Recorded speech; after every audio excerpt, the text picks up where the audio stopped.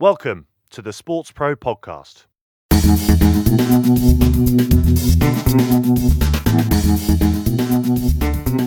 Hi everyone and welcome once again to the Sports Pro podcast. My name is Owen Connolly.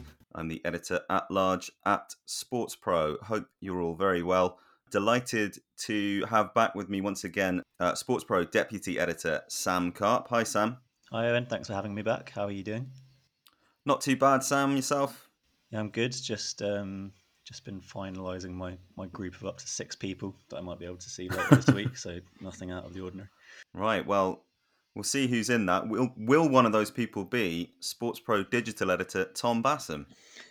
Hi Owen, I doubt it, but it would be a very nice invite nonetheless.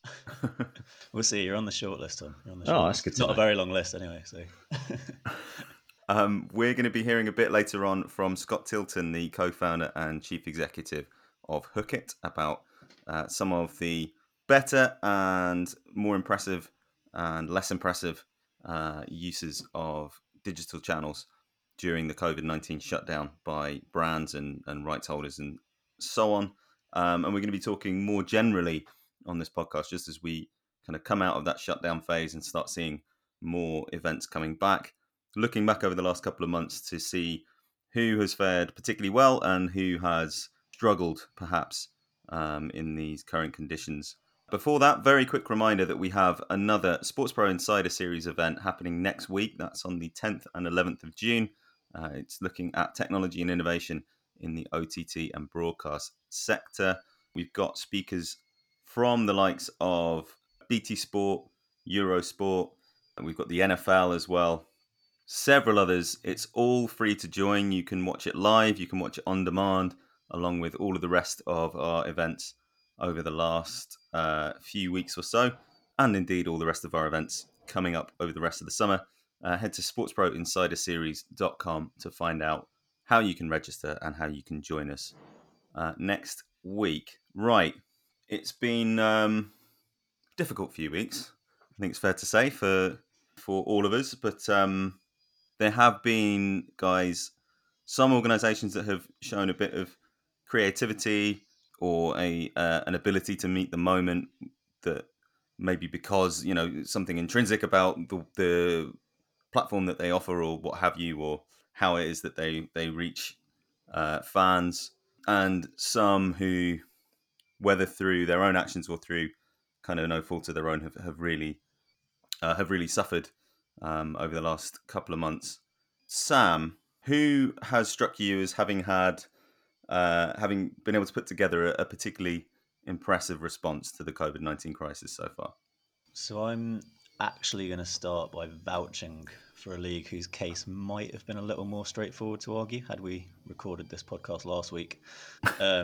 But I think you could easily say that the NFL has been somewhat successful during this period just by virtue of luck, by virtue of its position in the sporting calendar, which basically means that its season hasn't been affected in the same way that other leagues have.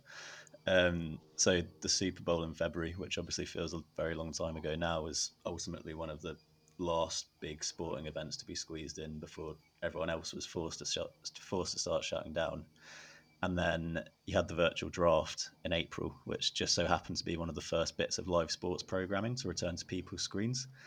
And I mean, that event in itself, the drafts, is something they easily could have postponed, but ended up being a huge success, getting 55 million viewers in the US. But it was also kind of a triumph for remote production in a way, and it's something that they were able to pull off by pulling in some of their existing partners. So you had Microsoft Teams helping franchises communicate which players they wanted to select. Verizon was providing phones and connectivity. Bose headphones were being used by all the participants in the draft. So in that sense, it kind of provided a bit of a window into what TV production might even look like after this. And it was interesting as well because that event is something that's typically characterized by glitz and glamour. Even this year it was meant to be held in Las Vegas. But there was kind of a human element to it with Roger Goodell presenting in his dimly lit basement.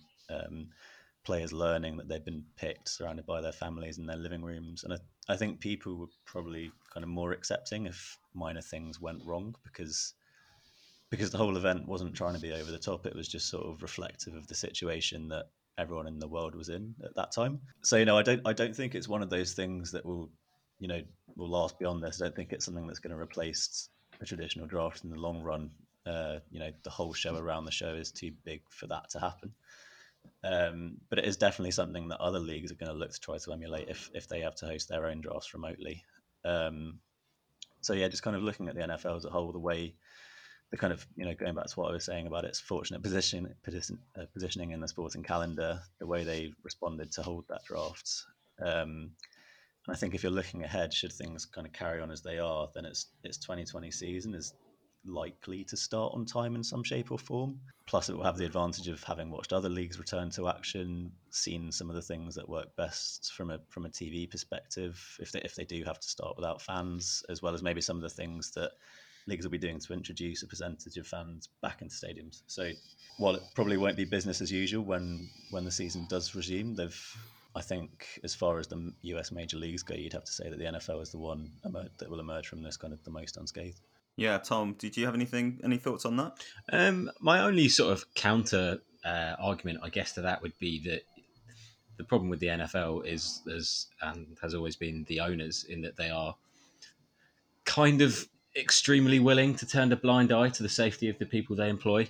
The fact that they are able to kind of, for years and years, stall and hold up any kind of investigation into the effects of concussion suggests that they don't really care about the players, and that could actually be a really big problem for them when they come back and people start getting coronavirus if that happens. So whilst they're kind of currently unscathed by the whole thing. They've got a lot to lose, and they don't start from a position of good credit. I guess that would be my only kind of thoughts. My counter argument to that. Sam, you mentioned that you think it would have been an easier case to make last week. I mean, obviously, it's something we've kind of covered in our tip-off today as well, but sort of the events of last week in the US and just sports response to that all round has been particularly noteworthy. I can't remember a time when sport so universally has spoken out on racism in the way that it has in the past week. But obviously for the NFL, its own response, coming out in support, it's sort of it's made itself susceptible to hypocrisy given the way that it dealt with the Colin Kaepernick situation a couple of years ago. So that's kind of why I was saying this argument would have been much easier to make last week, because I'm sure a lot of people would have suggested that it would have been better for the NFL to stay quiet. But as we know, kind of the NFL enlisted Jay-Z's Rock Nation last year to help it respond better to these situations. Whether it has or not, I'm sure a lot of people will be debating for a long time yet.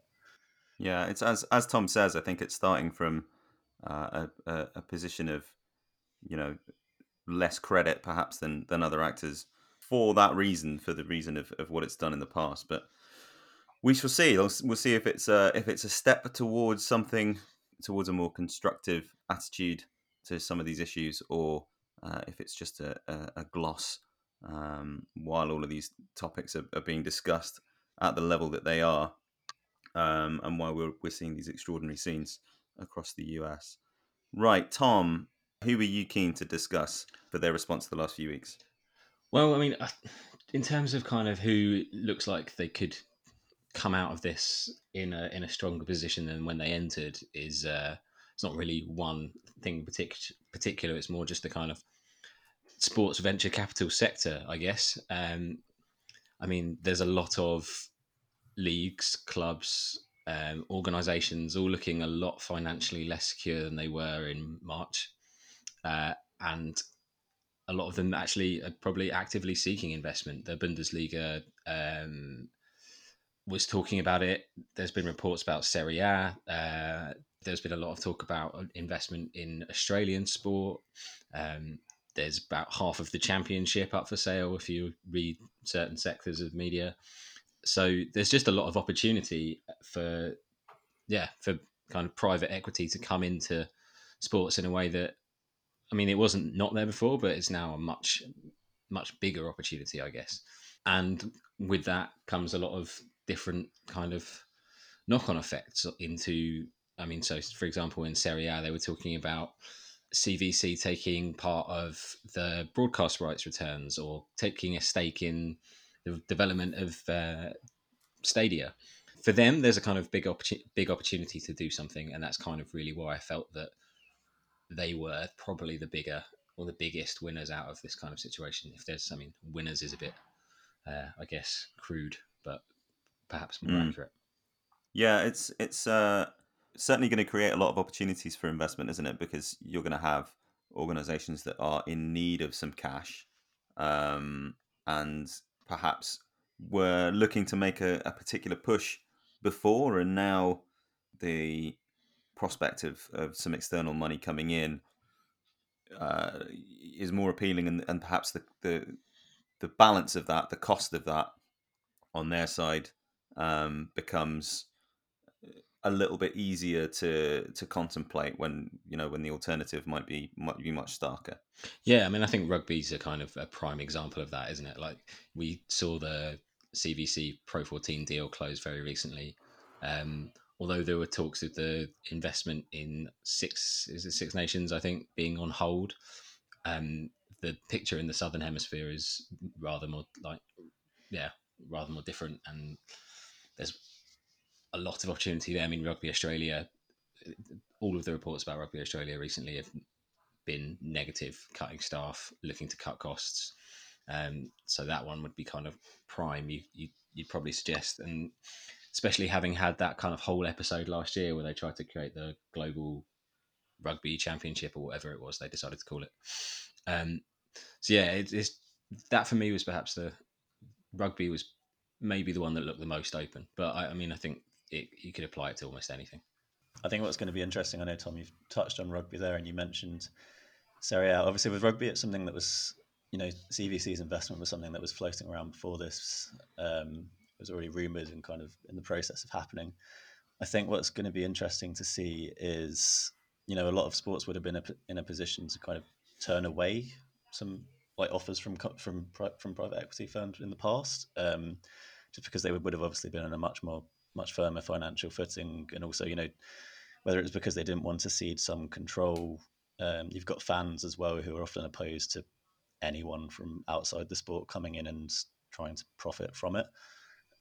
So I think what's going to be interesting in the next, well, I suppose the coming months, the coming years, is which sports we haven't necessarily been associated with that kind of investment in the past, kind of opening themselves up to it a little bit more. Whether it's out of necessity or whether it's simply because they do need some sort of influx of cash on the back of what's happened. Yeah, I guess as well, it's kind of whether or not private equity can act as an innovator, or whether or not it sort of acts to stem updated thinking. I guess because I mean they're ultimately going to be looking for returns on their investment, and that might not be the most conducive for innovating in a particular sport. Leagues or organisations taking safer bets because they know they've got to bring in cash for their sugar daddies. And of course, the other thing that brings up is what the exit strategy is for any of these investors if they are looking at it as something that they want to keep seeing. They want to keep getting income from, keep seeing some kind of dividend out of, or whether it's something that they're hoping to turn around and sell in better days, in which case you have the whole debate again a few years down the line, whether or not a particular sport is in better shape or a particular property is in better shape. Sam, who else do you think has fared well out of or responded well to this crisis? So I'm going to use esports as a bit of a segue into what I actually want to talk about here, just to kind of touch on competitive gaming quickly, because there has kind of been a bit of a general acceptance that esports has massively benefited from sport being on hold. But I'm a little less convinced, just because esports hasn't been exempt from having to cancel some of its own events. If you look at last year, the Fortnite World Cup at Arthur Ashe Stadium was kind of it was one of the big events that sort of helped esports break into the mainstream in a way, or not necessarily break into the mainstream, but got people talking about it. To see an event that's sort of a $30 million event being played at a traditional sports venue, it is kind of the fusion of those two worlds. And you sort of looked at it and you thought, right, okay, that is how sports and esports can kind of leverage each other effectively and kind of coexist together and yeah, and sort of drive each other forward. But I think a lot of that new audience that has been tuning into esports competitions during this period, they've been tuning into those that have been run by the Premier League, Formula One, whatever. It's not they're not interacting with your Overwatch leagues, your League of Legends, your Call of Duty leagues. The ones which kind of make up the esports ecosystem year round. So I think a lot of those audiences have actually been drawn in by the opportunity to engage with some of their favorite athletes that have been competing in those tournaments. So in a way, it's kind of esports has sort of acted as a tool for a lot of these leagues while they're on pause to still generate some sort of engagement, some level of interaction, which sort of leads me on to my point, which is that it isn't necessarily esports that has been the big winner during this. It's rather the types of platforms on which it's consumed. So if you look at Twitch, for example, Twitch has seen a big spike in engagement as it was hosting a lot of the esports competitions that were cropping up, but it was also a place where teams such as Real Madrid were live streaming past matches, having players who were involved in those games talk about them and answer fans' questions. And I mean, that was something that was sort of happening prior to the pandemic. Platforms such as Twitch, sports were starting to experiment with it. Um, Interactivity was something that more and more sports were keen to sort of introduce to their broadcast. But I think it's something that's only going to be accelerated after this, because I think this period has kind of given people a chance to try those platforms, or maybe discover those platforms when they might not have done in the past, and the viewing experience that comes with it. And I suppose now might even have a kind of expectation that the interactivity those platforms provide will be integrated once live sports does get back underway. So I mean that could work to the advantage of a platform like Twitch. Twitch already has features that allow fans to participate in the broadcast through polls or other extensions, but it also could work against it in a way, because you'll have other platforms now cropping up who are going to be more aware of their need to offer those things. You've seen it already with Facebook launching Facebook Gaming, its own sort of live streaming platform dedicated to that, and its new venue app, which we wrote about yesterday, which NASCAR has signed up for, which kind of allows fans to interact with commentators. And you could even take that further, because let's not forget all of these things. Interactivity, shared remote experiences are going to be all the more important in the immediate term, while fans still aren't allowed to attend live sports. So bringing fans closer to the action and making them feel like they're involved is probably going to be all the more pertinent in the coming months. Yeah, I was going to say that's a particular use case for this type of stuff over a medium term period that could lead into something that outlasts all of this.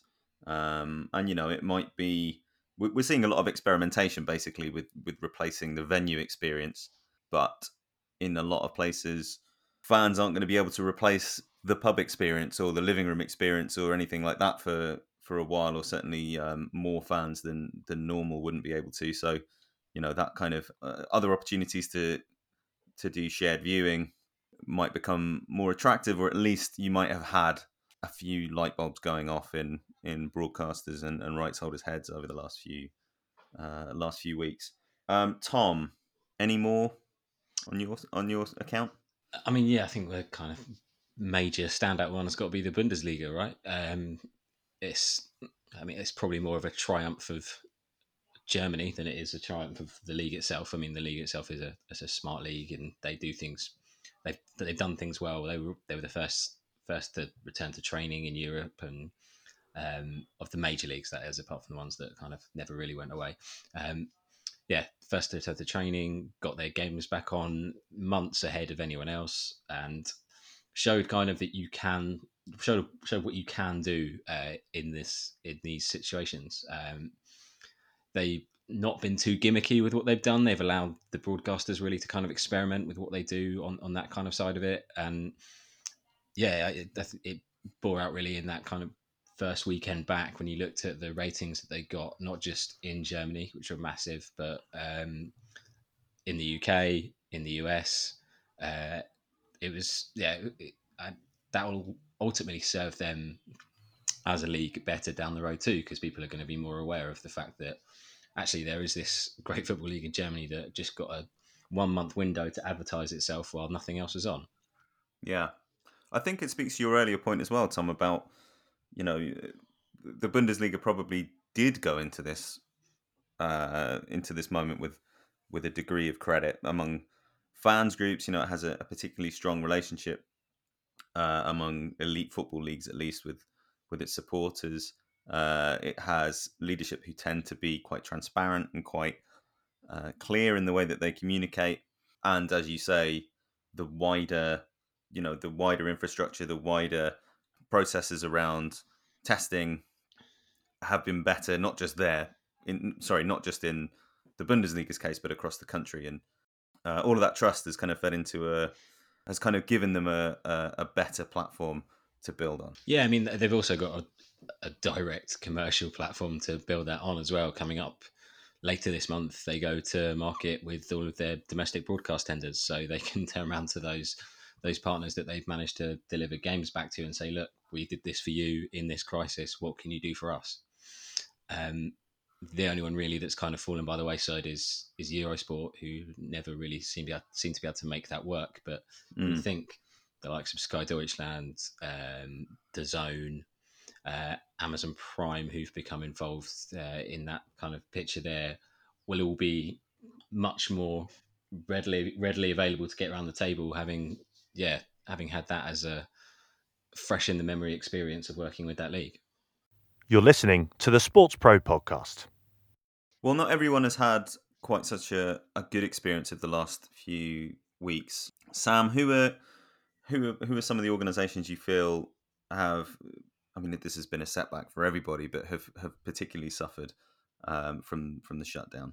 Yeah, rather than sort of hone in on a specific organisation, I think there are quite a few that I can name, but I was going to just talk about women's sport at large, really, just because it seems personal, given that it was about a year ago that I was putting together a report for our magazine on last year being a massive tipping point, which it still was, but it does feel like now there's a risk of some of that momentum being lost. And I know just before kind of all of this started to unfold, and I know that you wrote a column on women's sport after 86,000 people had piled into the MCG for the women's T20 World Cup final, which was kind of just sort of the image of that was kind of indicative of the potential that women's sport had, and it sort of probably should have just been one milestone of many more milestones that would have happened this year. But yeah, now I do think there's a real concern over what the future holds and whether female leagues and competitions are going to be the priority for sports that ultimately are going to want to start making back some money as quickly as possible. We've seen it already here in the UK with the cancellation of the Women's Super League season. We saw it in Australia where the AFL women's competition was cancelled in the midst of its finals series. So it does feel a little like some of that momentum that a lot of people have worked so hard to build could be stemmed. And it also just sort of serves to highlight that, for all of the talk recently of the momentum that's been building, it's still in a very precarious position. It's still quite delicately poised from a financial perspective. In terms of its development, it's absolutely nowhere near the men's game, and it's kind of evolving at different paces in different countries. So, you've also got to factor in that we're looking at quite some time before female athletes are going to have the spotlight again. You would have looked at Tokyo 2020 this year, obviously, which would have been great for that, as the Olympics always are. But in the immediate term, the only events anyone is really talking about coming back are the men's. So realistically, you're looking at 2022 maybe, when the Women's Euros have been postponed until possibly next year with the Women's Cricket World Cup in New Zealand, if that goes ahead as planned. That's sort of maybe it's not until next year, the year after, when women's sport is going to have the same attention that it did last summer. So you get the impression that it is going to require buy-in, it's going to require investment from everyone, the sponsors, the broadcasters, the governing bodies, which I've said already that's not too much of a departure from what the message was before this happened. So I think in a sense it is good that women's sport is being talked about as part of the recovery process, that people are concerned for its future, which I'm not sure it would have been as prominent a part of the conversation maybe 4 or 5 years ago. Yeah. But obviously that goodwill doesn't necessarily translate into the money that it's going to need to sustain a lot of these leagues and a lot of these teams. Yeah, and unfortunately, one of the things that we've seen is leagues that are coming back and competitions that are coming back, the organisers have not been able to make the same guarantees for women's leagues, or for their equivalent women's leagues, except for a few examples like the Bundesliga again. But I guess the opportunity that exists, or the mentality that needs to be adopted, I guess, is probably not dissimilar to what it would have been going in, which is to communicate to people, particularly sponsors and broadcasters to an extent, but in terms of revenue, it will be, and partnership, it will be sponsors, the opportunity to get in to something that has a lot of potential and to do things a little differently and take things forward in a different way. Yeah, I think it still presents a really great a value opportunity. Women's sport is still kind of a good investment in that regards, and that there is will to help it grow, and there is will to kind of see it become see it be more elevated than it currently is, and actually it's not going to require the same levels of investment to make that happen than you might be to save some of the men's equivalents, and that might be again a sort of bit blunt, but it's a kind of, if you were presenting that on a balance sheet, it's not the worst way of thinking about it. Okay, Tom, anyone you think whose star has descended in the last few weeks? Mine's individual, which might be a little bit harsh, but Adam Silver, the NBA commissioner, is up until probably October last year, he'd had maybe the kind of most credit in the bank of any major league sports commissioner, probably worldwide, given how well he's handled the growth of the NBA in the recent years. And then he had to deal with kind of a global dispute with China, which he did. I mean, you could probably argue that he came out with, again, kind of in good credit. Stood his ground to a greater extent than some might have done. Yeah. I mean, you probably couldn't imagine Roger Goodell doing the same thing. But then, the NBA, since it kind of took a quick and early decision to suspend its season, has arguably fared no better than Major League Baseball, which looks in a real mess. And when you think about it, the NBA is it's an indoor sport. It should be a relatively easy a relatively easy sport to host behind closed doors. It's not got the same kind of problems with massive, massive crowds that football or soccer does. So the kind of practicalities shouldn't be as difficult. But then you are dealing with a kind of a very strong league union body. So he hasn't found that. I'm surprised basically that the NHL has managed to come to a solution over what it's going to do before the NBA has, really, when you think about it. Like the NHL is not kind of held up globally as a kind of fantastically run organization all the time, but it has done a better job in this circumstance of getting together what it's going to do with its season. And so far, we still don't really know what's going on with the NBA. They keep on saying they're going to have votes on this date and that date, and are they going to play at Disney World? Are they going to have people have it in different hubs? It's not been clear.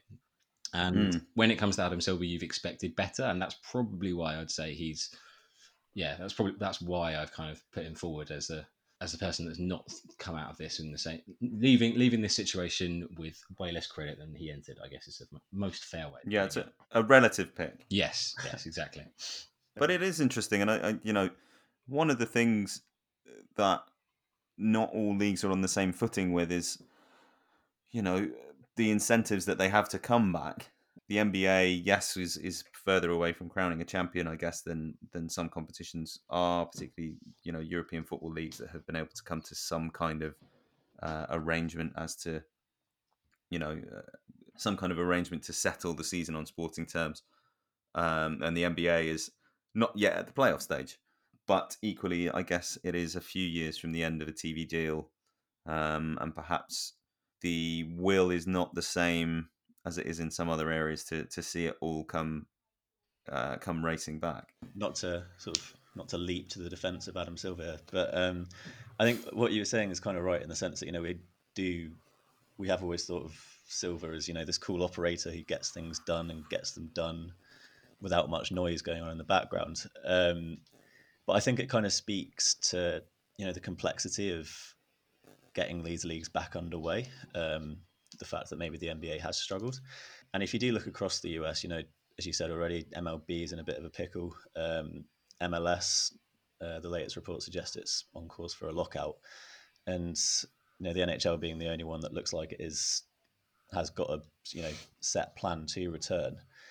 It maybe sort of speaks to the fact that perhaps different parts of the world, different league structures, makes that situation a little bit harder to overcome. So I don't know if you look here with the Premier League, the Bundesliga, I don't know, their return seemed a little bit more smooth sailing than these, where you've got to hammer out these agreements with players' unions. The US as a place is just so much more vast. You've got so much more land to navigate in terms of the transport of teams. There are so many more teams in each of those leagues. So I don't know. I think it's an interesting comparison from a geographical perspective as well. Comparing perhaps some of the different obstacles that different leagues in different parts of the world are having to overcome. All right, well, we will leave it at that for the first part of the Sports Pro podcast. Scott Tilton, the chief executive of Hookit, will be joining us in part 2 to talk through some of the activity we've seen from brands and rights holders in the digital space over the last month or two. Back after this. Help us spread the word about the Sports Pro podcast. Subscribe, like and share our content on social. Join the conversation on Twitter with the hashtag SportsProPod. And if you're enjoying our work, why not leave us a rating and a nice review on your podcast platform of choice. And if you want to get in touch, you can send us an email, podcast@sportspromedia.com. The Sports Pro podcast. We're listening too. Scott Tilton, co-founder and chief executive of Hookit. Welcome to the Sports Pro podcast. Thanks, Wayne. Yeah, great to be here. Good to have you here. Hope you're keeping well. Yeah, it's been an interesting kind of new norm working from home, and but settled in nicely. And we're on now. It's been almost 3 months, so yeah, it's been an interesting time for sure. Well, let's take it back to the start of that period. When we started to see events being shut down and lockdowns being enforced in the US and around the world. What happened to the digital activity that we saw from rights holders and brands during that early period? Yeah, we did a pretty deep analysis and looking at the month leading up to the shutdown and then each month thereafter, and just kind of what was happening from a trend perspective. And so we evaluated all the social activity for athletes, teams, leagues, event properties. And, the first month saw probably the biggest decline in just actual activity. So the total number of social posts, for the month after the shutdown compared to the month before was down 48%. The interesting part, though, was that the average engagement per post was actually up 15%. So even though they were posting less, they were getting higher engagement per post. And the interesting part that the value on post promoting brands was up also about 21%. Things changed pretty dramatically in the second month, where they started posting a little bit more, where their number of posts were only down 32% to the month prior to the shutdown, but the actual engagement on the posts was down 35%. So I think the consumer and fan behavior, they were engaging less on social than they were in the month following. But the interesting part was that when it comes to brand value and how rights holders were promoting sponsors and brands, that fell off a cliff. So the total number of posts promoting brands was down 74%. The total value was down 78%. So yeah, it was just a massive fall off. And I mean, it was really to be expected because a lot of the brand partners that we work with, they didn't have a real, meaningful expectation of athletes, teams, and leagues doing anything to promote them. It just didn't feel like the right time, with everything that was going on. So the data, I think is to be expected, and no one was really expecting to be promoted during the pandemic. With everything, the whole focus was on supporting, being there for your family and teammates and employees and such. So I think that's all to be expected. And but we do expect that to start rebounding again now with sports coming back online. So but yeah, it was a pretty turbulent 2 months following the shutdown. So once we got out of that initial few weeks, once people became accustomed to what the conditions were going to be, got used to the kind of at-home reality, what kind of change did we see from brands through those kind of, I guess, the 6 to 8 weeks that have taken us up to this point?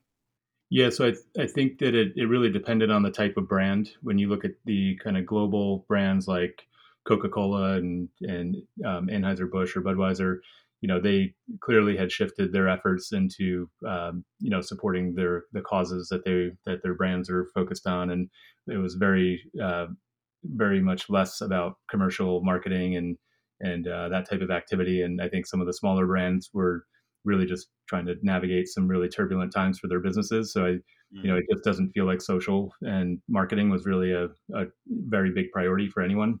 I think that is now starting to change, but we did see a number of brands that did do a really good job in some categories that still were able to kind of maintain. The NFL was probably the biggest kind of standout.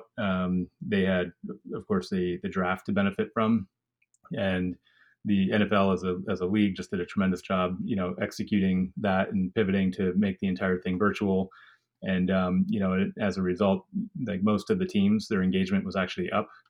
And there was an interesting kind of standout with Bose headphones, who is an NFL partner, and they were by far the number one brand in terms of value increase for the month following the shutdown, prior to the month prior. So they saw a 420% increase in actual adjusted ad value as a result of the draft. And it was kind of twofold. Was one, they just did an amazing job collaborating with the NFL as the league, as well as collaborating with all the teams. And they did a campaign called Sound Up, where they worked hand in hand with the teams and it's also with the league to make sure that their rights were protected. And they just did a flawless job executing that campaign, and they just saw a massive increase. Yeah, so they did a really, really good job, and it just kind of proves that the power of social and brands that are being really intelligent about how they're leaning into it, like Bose, is really good to see, and they were able to do it in a very tasteful way and activate in a really rough time. So, but far and away though, the rest of the categories were struggling a little bit because I think a lot of the teams and leagues there were challenges with content. They didn't know what to post and how to kind of shift gears and change direction. You do have teams that I highlighted in the last article with you guys, like McLaren, who they've had this content engine in place for a number of years now, and they've always had it. So they were able to kind of pivot and do a really good job, and also see an increase in total engagement and value to their sponsors. And but teams that weren't really set up for this prior to the shutdown, were struggling to kind of change course. And so it was definitely a mixed bag of what was going on out there. Yeah, so I mean, in terms of those organizations that were particularly effective, did it tend to be that what they had in common was that they had they had those mechanisms in place to deliver content on social in a meaningful way beforehand? Yeah, that seems to be, they already had in their DNA a focus on social, and they already, had their machines in place to be able to generate content and do things. And so what we were finding that was interesting was, the leagues and teams that did a good job of keeping their fans up to speed on kind of, anticipated return to play and events coming back online, and just doing a good job of maintaining that kind of dialogue and the narrative with their fans were the ones that were able to maintain. But yeah, the content piece was definitely a big aspect of it. So if they already had the systems in place to be able to produce content and really just change their content strategy versus having to put a system in place. They were able to maintain and actually capitalize on everything that was going on. And again, I think it's a challenging time. So a lot of people don't know how to behave in a pandemic. So what's right and what's wrong, and but I think the ones that were kind of making the most of it were just being very real with their fans, and especially on the athlete side, the athletes for the most part didn't see a decline at all. In most cases, they were actually up because they were just doing a good job of like keeping their fans up to speed on what they were doing during a stay-at-home order. So like what they were doing to maintain their training regimens and how they were kind of using their downtime, and so those types of things. Athletes had a little bit of an easier task to be able to maintain their social engagement and their social activity. Where did we see the most engagement over the last couple of months? So yeah, the NFL far and away saw the most kind of increase, the biggest increase, and a lot of it was because of the draft.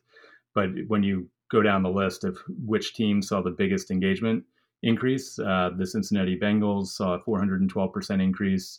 Tampa Bay Buccaneers, 343% increase. The Timberwolves, a 223% increase.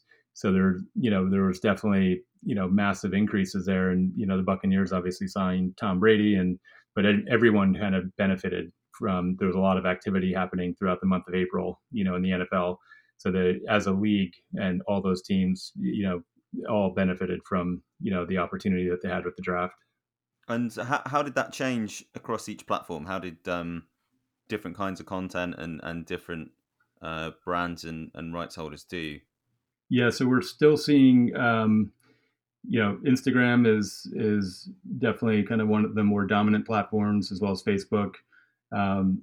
Twitter's hanging in there, but yeah, I think Instagram and Instagram Stories are, especially with the athletes, is kind of the biggest kind of go-to these days. And in some cases, with the athletes that we're working with, that we're seeing as much as 50% of their value coming from stories.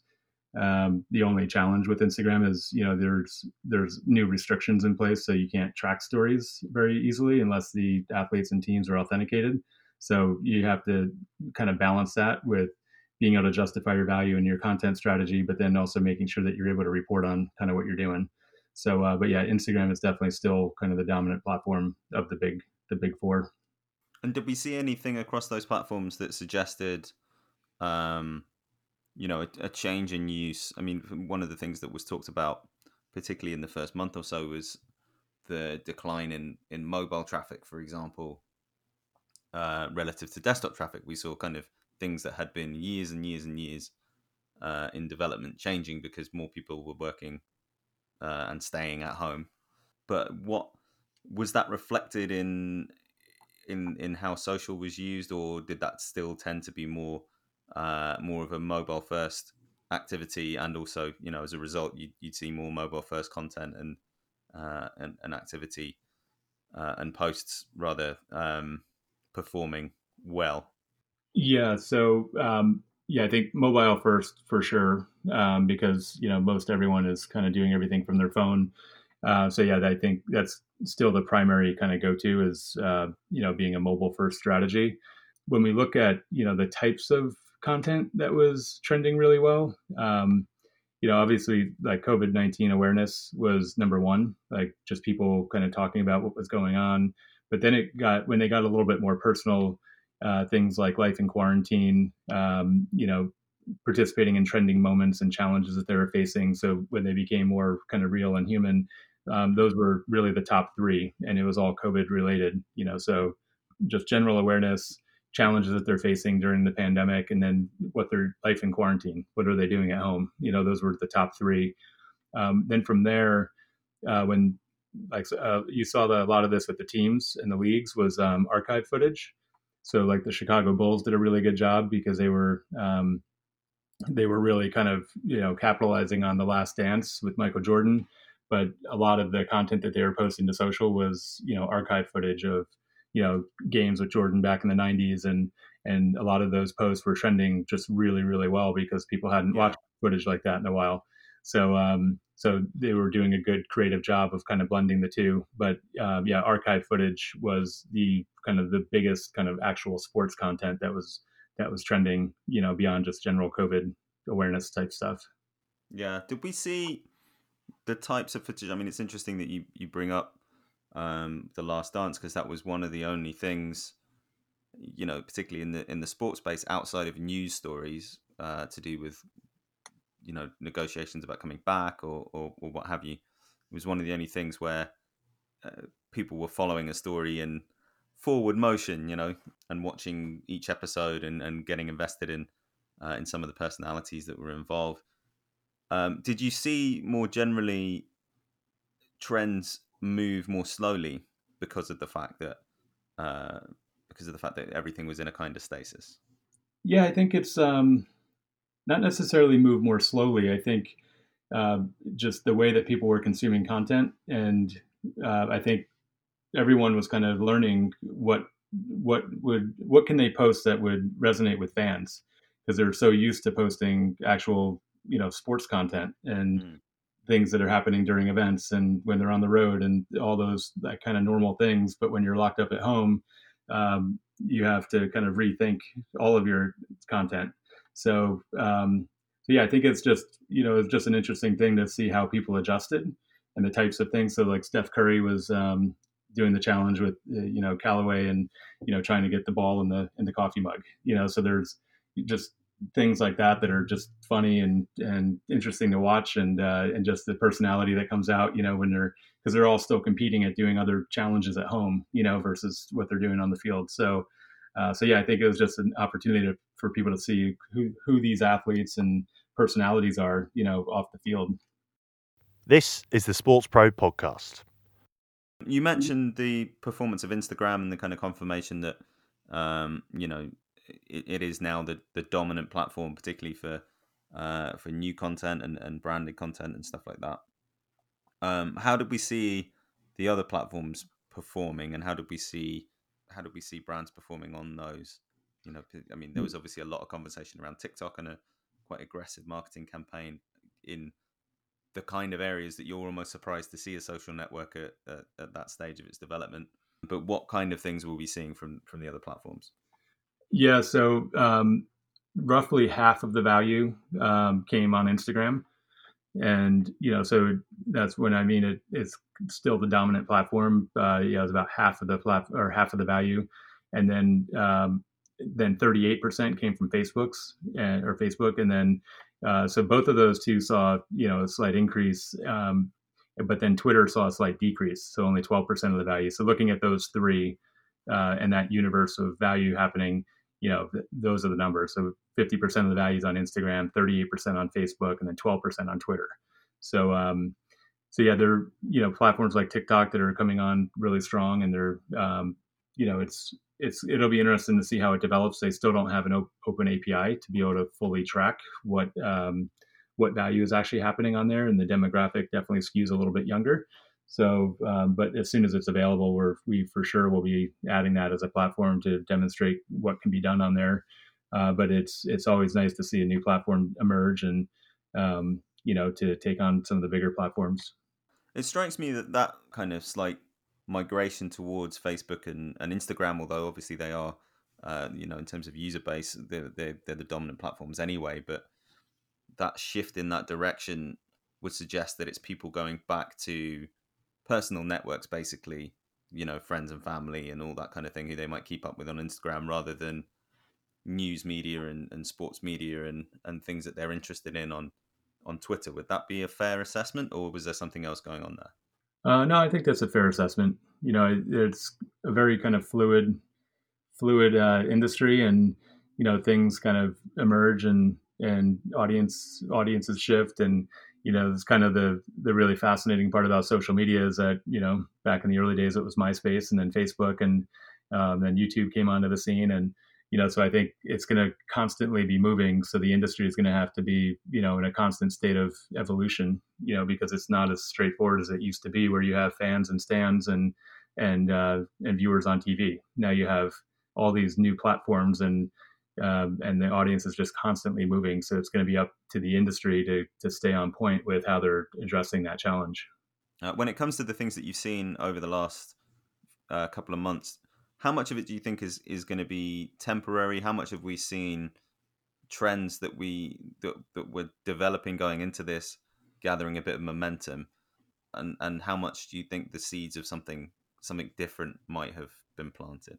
Yeah, I think we talked about this on the panel with you guys last week with James and Amir from Coca-Cola and Budweiser, but I think there's just so many unknowns at the moment that we're all still collectively trying to figure it out. But I did kind of say it last week, was that I do feel that this is kind of a giant reset button where the industry and the how partnerships have been structured, all of it is going to have to be revisited. And I think people are going to be thinking very differently about things as partnerships come up for renewal. You have the bigger brands like Coke and Budweiser who are very long-term partnership or have long-term partnerships in place, and then when you get into some of the smaller, more endemic brands who are scrutinizing every dollar right now and really struggling to evaluate their partnerships and which ones are working and which ones aren't. I think that whole model is going to evolve very quickly, and we've been talking about the need for the sponsorship model to evolve, where this idea that it's largely a black box and understanding the ROI and the value that's coming out of it is largely unknown. That needs to change, and we've been really focused on helping brands do that and get the clear data and the insights and the recommendations on how they can improve things. That's been our focus for years now, and I think this pandemic, good or bad, it's opening up the eyes of everyone in the industry that the way that these partnerships are structured and the way that they're evaluating the success needs to be kind of reconsidered. So what do people on each side of a deal now need to understand about how their partnerships need to be put together? We've never been in a situation like this before where you don't have events, and I know they're coming back now, but for 2 months there, 2+ months, on the rights holder side, if that's your only product that you're selling against, and then you can't have them and you don't have a plan B, then what do you do? So I think the interesting part is that, I think everyone's scrambling to make good on what the deliverables were. So if there were events that were supposed to take place and didn't, they're all coming back online now. And, even looking at motorsports and things like Supercross, where they're going to run the remaining 7 races over a couple of week time frame. So they're going to get all the races in, but it's not the same experience that they were originally expecting. And every sport is in that position right now. And there's not going to be fans to be at the games and events. So I think there's going to be just a lot of discussion between the rights holders and the brands in terms of how do they make good and adjust strategies and initiatives to make sure that they're delivering the value that was originally promised. And it's no one's fault. It's just a new norm, and it's the way that they have to kind of revisit things.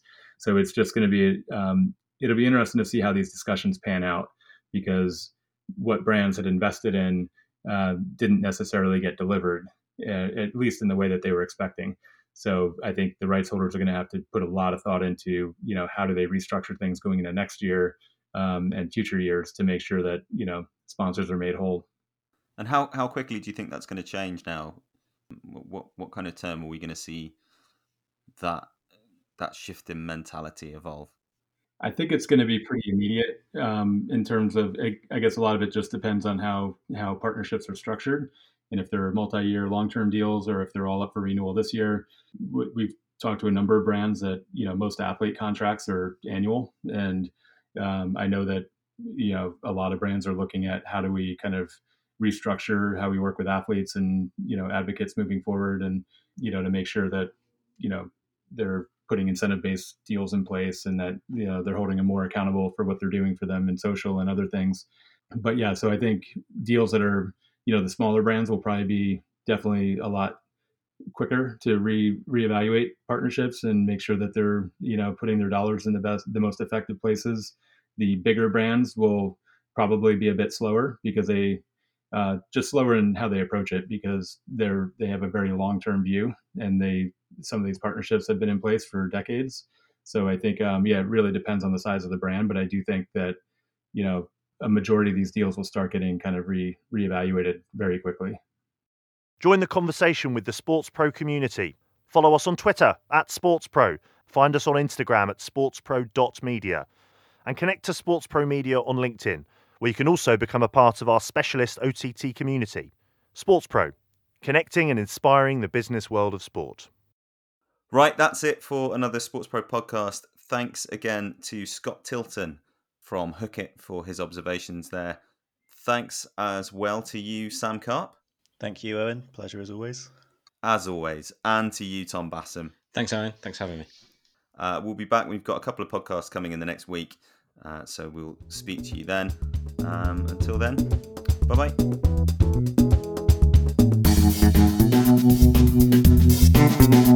The Sports Pro podcast is published by Sports Pro Media. The producer is Ed Dixon.